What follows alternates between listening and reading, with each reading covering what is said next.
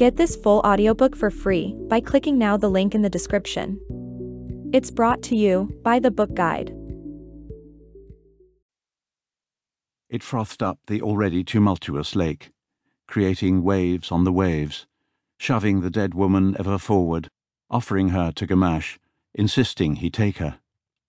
But he couldn't. Not yet. Though all he wanted to do was haul her further onto the rocky shore, to safety. He wanted to wipe her face dry and close those glassy eyes, and wrap her in the warm Hudson's Bay blanket he'd spotted in the back of the local Sûreté vehicle that had driven him there. But he, of course, did none of those things. Instead, with immense stillness, he continued to stare, to take in every detail, what could be seen and what could not. It was hard to tell her age, not young, not old.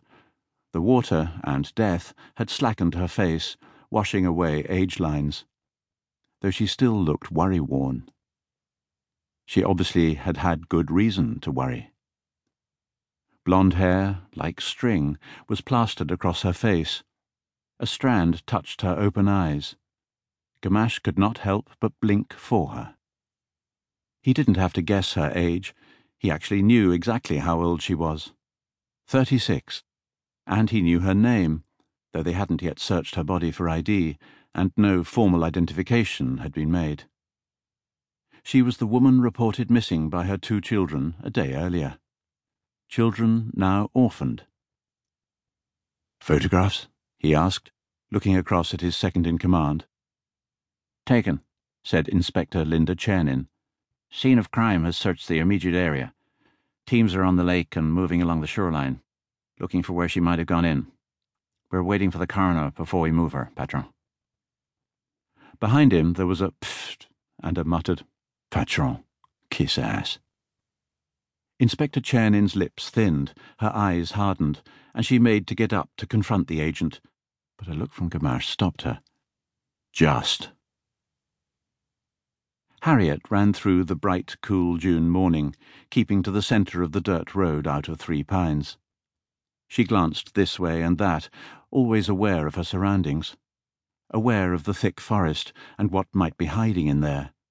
Bears, moose, rabid foxes, blood-sucking ticks with Lyme disease. Bigfoot. The murdered kid who now murders other kids. She smiled, remembering the silly ghost stories told around the village bonfires. But still she picked up her pace.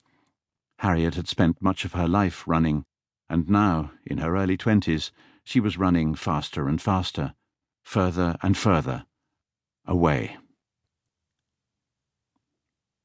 "Injuries?" Gamache asked. From his vantage point he could see none, though the coroner would be able to tell them more, he hoped. "Here." Inspector Chernin pointed to the side of the victim's head. Gamache leaned across the body for a closer look. As he did, a shadow blocked out what little sunlight penetrated the pewter clouds. "Do you mind?" he asked, glancing over his shoulder. When the shadow withdrew, he bent closer. A crushing blow had caved in that side of the woman's head. "It could have been post-mortem," said Chernin. "From what her kids told the local cops, she'd been drinking and was depressed." "You're thinking suicide?" asked Gamache, sitting back on his heels, aware that his legs were growing numb from a combination of the kneeling and the cold. A gust of wind blew spray from the lake onto his face. He turned his back, protecting not himself, but the dead woman. It was not necessary. It was instinct. Behind him he heard another snort, this time of amusement. "Suicide? Are you kidding? She was a drunk and whored around from what I hear. But she didn't kill herself, that's obvious. Though who'd have blamed her? I'd off myself too if I were her. Fucking waste of space." Gamache had a few quiet words with Inspector Chernin, then rose. He slowly, deliberately turned to face the unfortunate young man. Had the agent been more astute, had his head not been quite so far up his own derriere, had he not been so intent on self-destruction, he might have noticed the look in Chief Inspector Gamache's eyes. Come with me, please. Gamache reached out, and the agent braced for the inevitable shove. But it didn't happen.